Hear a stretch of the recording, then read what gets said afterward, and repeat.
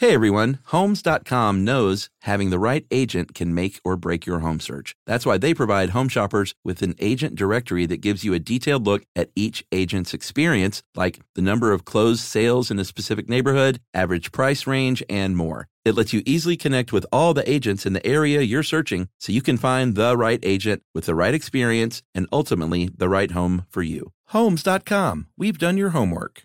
Hey everybody, if you want to tell the world something or sell the world something, head on over to Squarespace because they're going to help you build the website of your dreams. Say you want to sell some custom merch. Well, you can set up your online store, whether you sell physical, digital, or service products. Squarespace has the tools you need to start selling online. So go to squarespace.com/stuff right now and you will face a free trial. And when you get ready to launch, use our offer code STUFF and then you'll save 10% off your first purchase of a website or domain. How could you go wrong with Squarespace? Brought to you by the reinvented 2012 Camry. It's ready. Are you? Welcome to Stuff You Should Know from HowStuffWorks.com.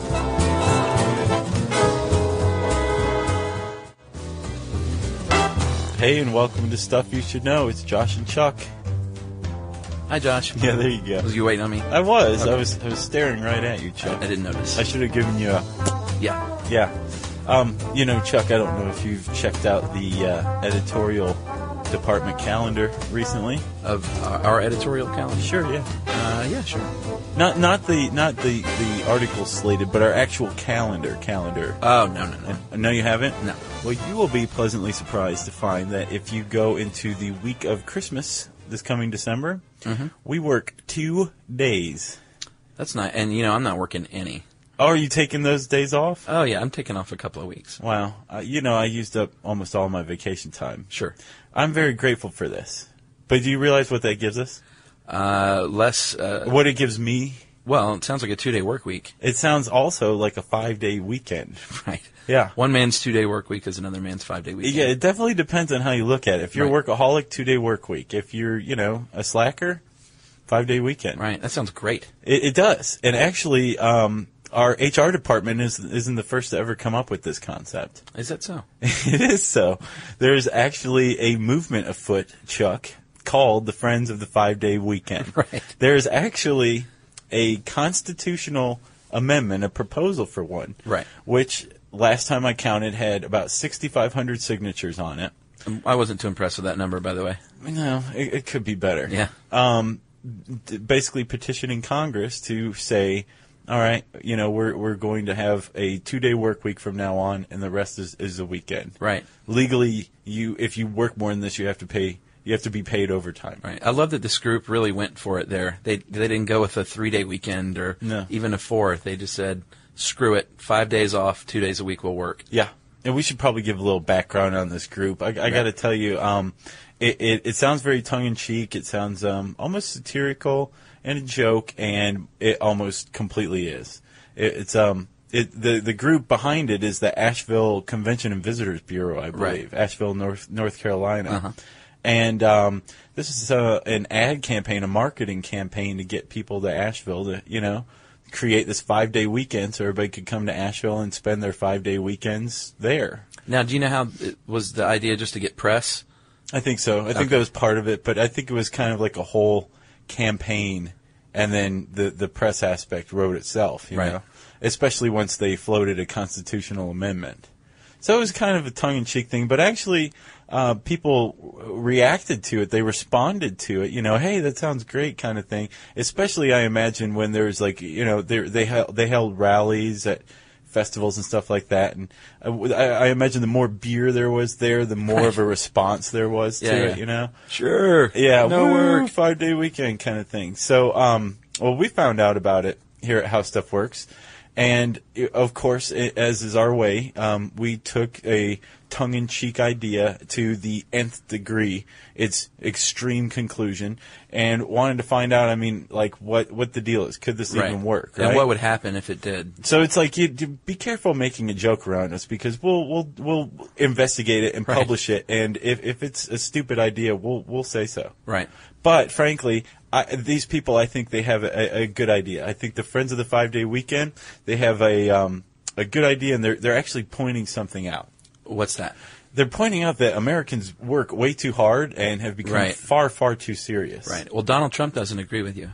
No, he doesn't, but that's the Donald, you know? He said he said the idea was ridiculous. He did. He said it in his blog. Right. I'm impressed that it got to him in the first place. I'm impressed that he knows how to blog. Right. That's true. So, he didn't like that, but there's plenty of people who agree with the concept. And actually, this idea that Americans are overworked we've got yards of figures here, Chuck.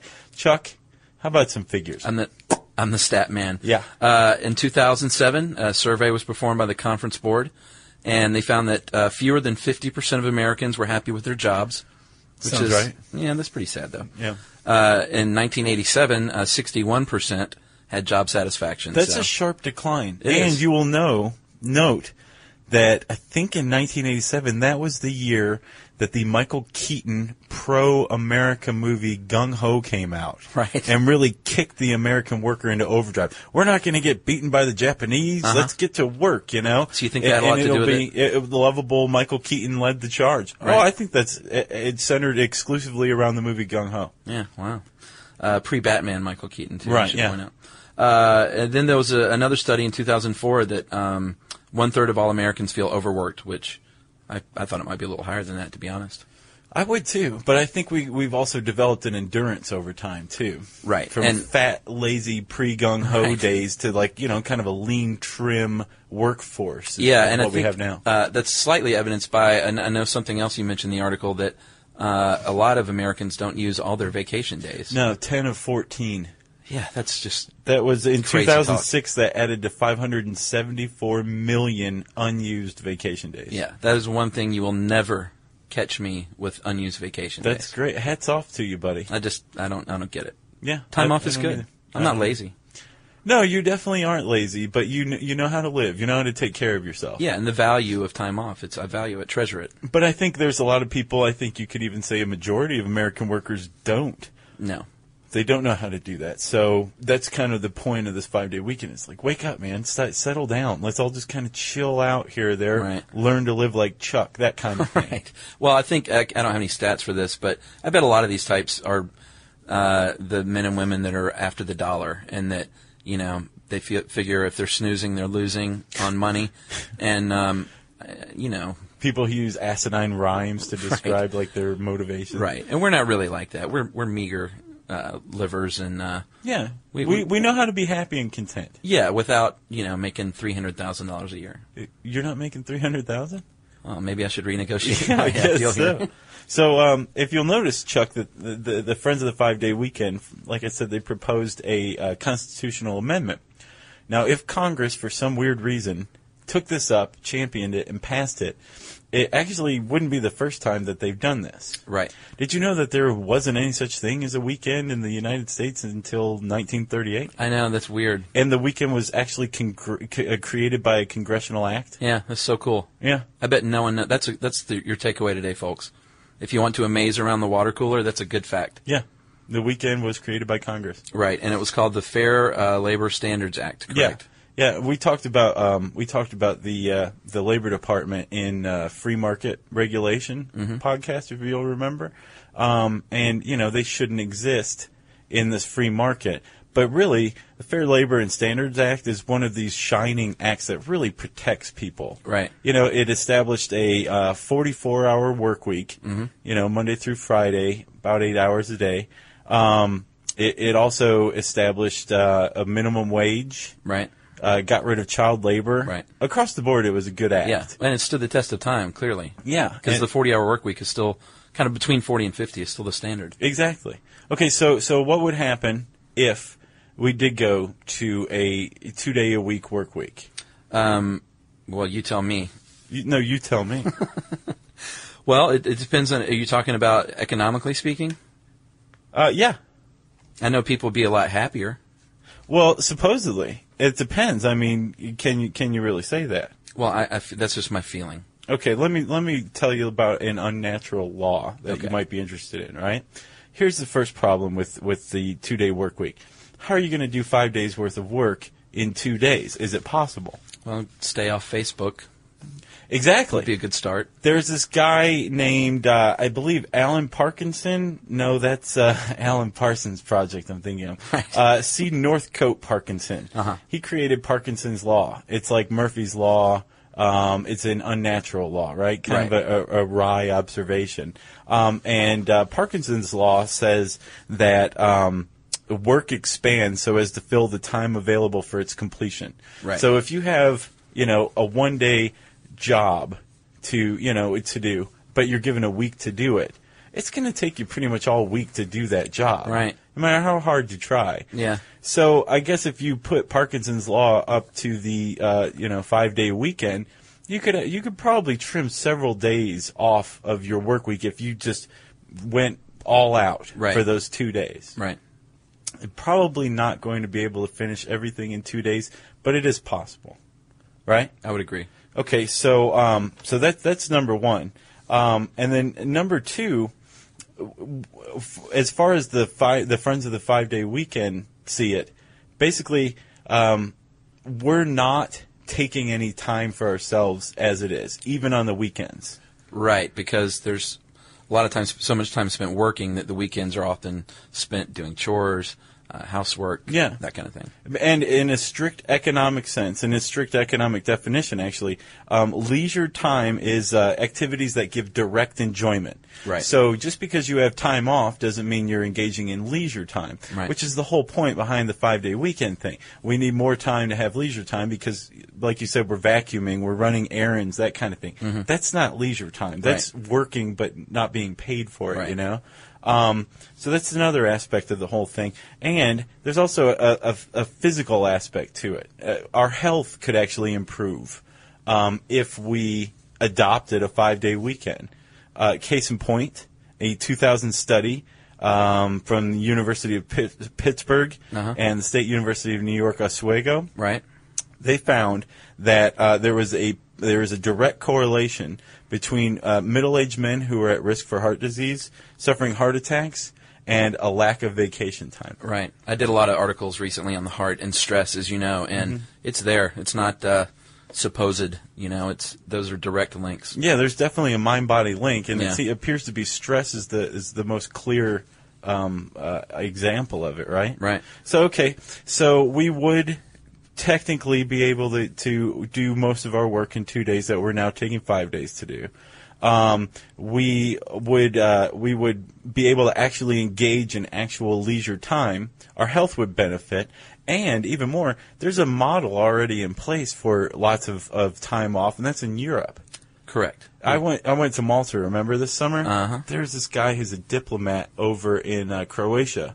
He's an English diplomat, and he had like 86 paid days off per year. You're kidding. No, I'm not kidding at all. He hardly knew what to do with all the time off that he had. Wow. And it was fairly common, fairly standard. Yeah. And I'm like, wow, I get 2 weeks off. Right. So yeah, it was kind of, it was a rough thing to come, face to face with. Right. I'm jealous of your, we often talk about our weekend activities. And you really do it right at your house. Yeah, but you have a very improved house. Well, I'm renovating a house. Some of you may know this, some of you may not. So there's a lot of work to be done on the weekends. I do get pleasure out of that, though. So I guess technically that still counts as leisure time. Yeah, as long as you're deriving pleasure, as a direct pleasure. So, Chuck, let's look at it from an economic aspect now. We know what the Friends of the 5-Day Weekend are saying, that it could be beneficial to us, but, would it be beneficial to the economy? Well, this is where you need to school me, because I know economics is your one true love in life. I love economics, actually. It's so weird and nerdy, but I've become fascinated by it as I've grown older. And there's this guy who pertains to what we're talking about, named John Maynard Keynes. Right. And he, appropriately enough, came up with Keynesian economics. Mm-hmm. And he wrote a paper. Basically, Keynesian economics is a form of macroeconomics. Right. So before, people would say, "Oh, okay, there's this much wealth in the world, or people sold this many goods, and there was this gross profit, and then minus expenditures, and now you have net profit, and there's economics." Right. And Keynes is like, whoa, we're missing like a lot of aspects here. So like our really, I guess, granular view of economics now where we're keeping track of office supply indexes or indices. That's all Keynesian. He said we need to take into account debt and taxes and all this other stuff, right? Right, makes sense. So by the time he writes this paper called Economic. Sorry, go ahead. Go ahead, you. Economic possibilities for our grandchildren. Right. Now he writes that in 1930, and he'd already established himself as like the economic genius of his age. So he writes this thing. Everybody's listening, right? Mm-hmm. And in it, he says, okay, he took a very conservative growth rate of the economy and wealth, which he called capital equipment. Yeah, thank you. He said 2% growth per year and 7.5% growth of the capital equipment, which is, I believe, all the money available in the world. Right. And within 100 years, we're going to basically be living in this leisure society that the Friends of the 5-Day Weekend came up with. Yeah, I love this theory. Right. Now, he actually took his estimates were pretty much spot on, and they were actually slightly more conservative. We've grown more than that. Right. And I believe, like, our capital equipment has grown much more than 7.5. I think it's like 100 or 200 times or some really enormous amount. And yet, we're still not in this leisure society that Keynes envisioned. Right. Within 100 years, even though we far exceeded his predictions for growth. Yeah, right? He was off the mark there for sure. He was. So why? Well, I think you actually did an interview, correct? I did 2 interviews. Uh-huh. And I've always kind of had this idea that if you want to know a question, go to Harvard. Right, it's good. They have some really, really good interview subjects. And actually, I also called a guy from Cornell, too. And both of them just turned out to be spot on. Uh-huh. And, from Cornell, Robert Frank. And from Harvard, Richard Freeman. And the thing is I called both of them out of the blue. Neither one of them had ever heard of the 5-Day Weekend before. Uh-huh. And both of them just right off the cuff talked just perfectly. Gave me all the information I needed. And, as if that weren't enough, both of them had just submitted chapters for a book called Revisiting Keynes on the very question I called them about. And I had no idea that book was even coming out. So it was all just kind of going. Like, we're operating on all cylinders here. Yeah. I can't sit down while I'm interviewing. I'm very excited. It's economics and all that. So Robert Frank from Cornell, his theory was that we haven't reached this Keynesian leisure society because Keynes grossly underestimated relative needs. Right. So you've got basic needs, right? Mm-hmm. Which are like food and water and, say, clothing, right? And then there's relative needs as well, which can also be basic needs, like, for example, clothing. But instead of, tattered rags that keep you warm, relative need would be a nice suit. Right. And what Frank was saying was that in our modern society, it's not enough to just have tattered rags that keep you warm. If you want to have a better life, if you want to provide for your children, you have to throw more into relative needs. So your suit has to be nicer so you can get a better job at an interview and then pay for your children. And it's become much more important. You can't walk into a place in an interview in rags, this basic need that's been covered, and expect to advance in life. True. So it was his opinion that that's why Keynes missed the mark. Right. Freeman, I know you interviewed, and this was from Harvard, correct? Mm-hmm. And he just kind of flatly said that Keynes overestimated our desire for leisure. Yeah. And that it's a 5-day work week is pretty optimal. Yeah, he said that labor and management came to a perfect agreement pretty much with a 5-day work week, 8-hour day. Right. What do you think? I got to tell you, I had sensed before that's I don't like too much time off. It's weird. Right. I feel weird. I feel like I have to do something. I have to produce something. Mm-hmm.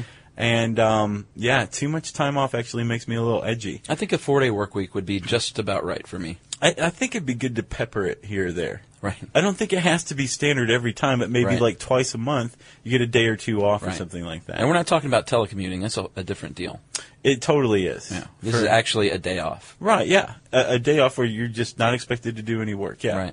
Right. Okay, so now the Friends of the 5-Day Week, or 5-Day Weekend, they don't, they're not the first to come up with it. Keynes did. But I asked Freeman and Frank, what would happen to the economy? Sure. If we did Hypothetically, this? what would happen? Yeah. What you got? Well, I know the first thing that you would have to do is to convince your employers to pay you a full wage for 2 days' work. Right. So paying on production rather than time. Right, which makes sense, but I don't think either of them assume that employers would be willing to do that. Right. So right there, you've got 2/5 of the wages we have now. Exactly. Which is fine for domestic products, right? Right. So anything that's produced domestically, it's going to fall down in step eventually to reflect these 2/5 of wages that Americans are making. In theory, yes. Okay, but also houses would get substantially smaller, cars would get substantially smaller, but we'd be able to survive. Basically, America would take a gigantic step backward out of the rat race. Right. As one collective whole. But then it would all kind of catch up with itself and adjust itself. It would. And everything would be fine. Right. It'd be much like it is now, except 2/5 is valuable. Right. But foreign-produced goods, in comparison to our lowered wages, the prices of those would skyrocket. Right. So long Sony Plasma TV. Right. Because it'd be as out of bounds as a $500 million home is right. to the average person. So you'd have that. But again, we'd still be fine. Our relative needs would lower to reflect that 2/5 wage. But I think it was Freeman who predicted, sadly, that we would still compete with one another. Right. Like we'd still want to get the best TV we could for 2/5 of the wages we're getting, and we'd want it to be better than someone else. Yeah, the Joneses. Yeah, which is kind of sad that, even after taking a gigantic step backward, we would still compete with one another. Right. This is an interesting article. It'll clearly never happen, but it's interesting to kind of think about what if I think factor. so too. I think so too. So there's actually quite a bit more to this article, right? You tell me. You wrote it. Well, let's just advise people to go on to our handy site, look into our handy search bar, just type 5-day weekend into the search bar at howstuffworks.com, and stick around because it is listener mail time, right, Chuck? Listener mail time. Listener mail time. Okay, so Chuck, who is our listener mail from? Our listener is David, and we have no last name. We don't know where David's from. But David did not take kindly to our Delta Force podcast. Okay. But he was very constructive in his criticism. Okay, good to know. He didn't just slam us. David says, "Hi, Chuck and Josh. I usually enjoy your podcast quite a bit, but your recent podcast on Delta Force was way over the line. Yeah. While I appreciate the bone you threw human rights activists at the end before suggesting that they may be killed for a policy disagreement, your over-the-top adulation for all things military was disturbing. You seem to suggest that any action they took was justifiable, saying how happy you were that they were taking care of business. Not every policy decision made by our government, particularly when using shadowy military groups, is for the best." I'm not going to read it because it's too long, but basically he thinks our opinion of special forces might change if some European or Arabian country's special forces two-tapped their way through the White House to arrest our president. So he was kind of just disagreeing with us a little bit. And at the end there, David's referring to the colonel of Delta Force, Beckwith's two-tap method. Two-tap, which is two shots to the head of every terrorist. Which I have to say, can we play a clip? Because we actually warned David and all the other listeners that it could devolve into something like this, right? Sure, let's listen. Okay. It is, yeah. There's. We should probably warn the listeners right now. Chuck and I will most likely devolve into some sort of weird boyhood admiration of all the sick stuff Delta Force has done over the years. Right. So just be forewarned. If we start tittering or get really excited or one of us takes our shirt off, don't be offended, okay? So David actually shamed us a bit.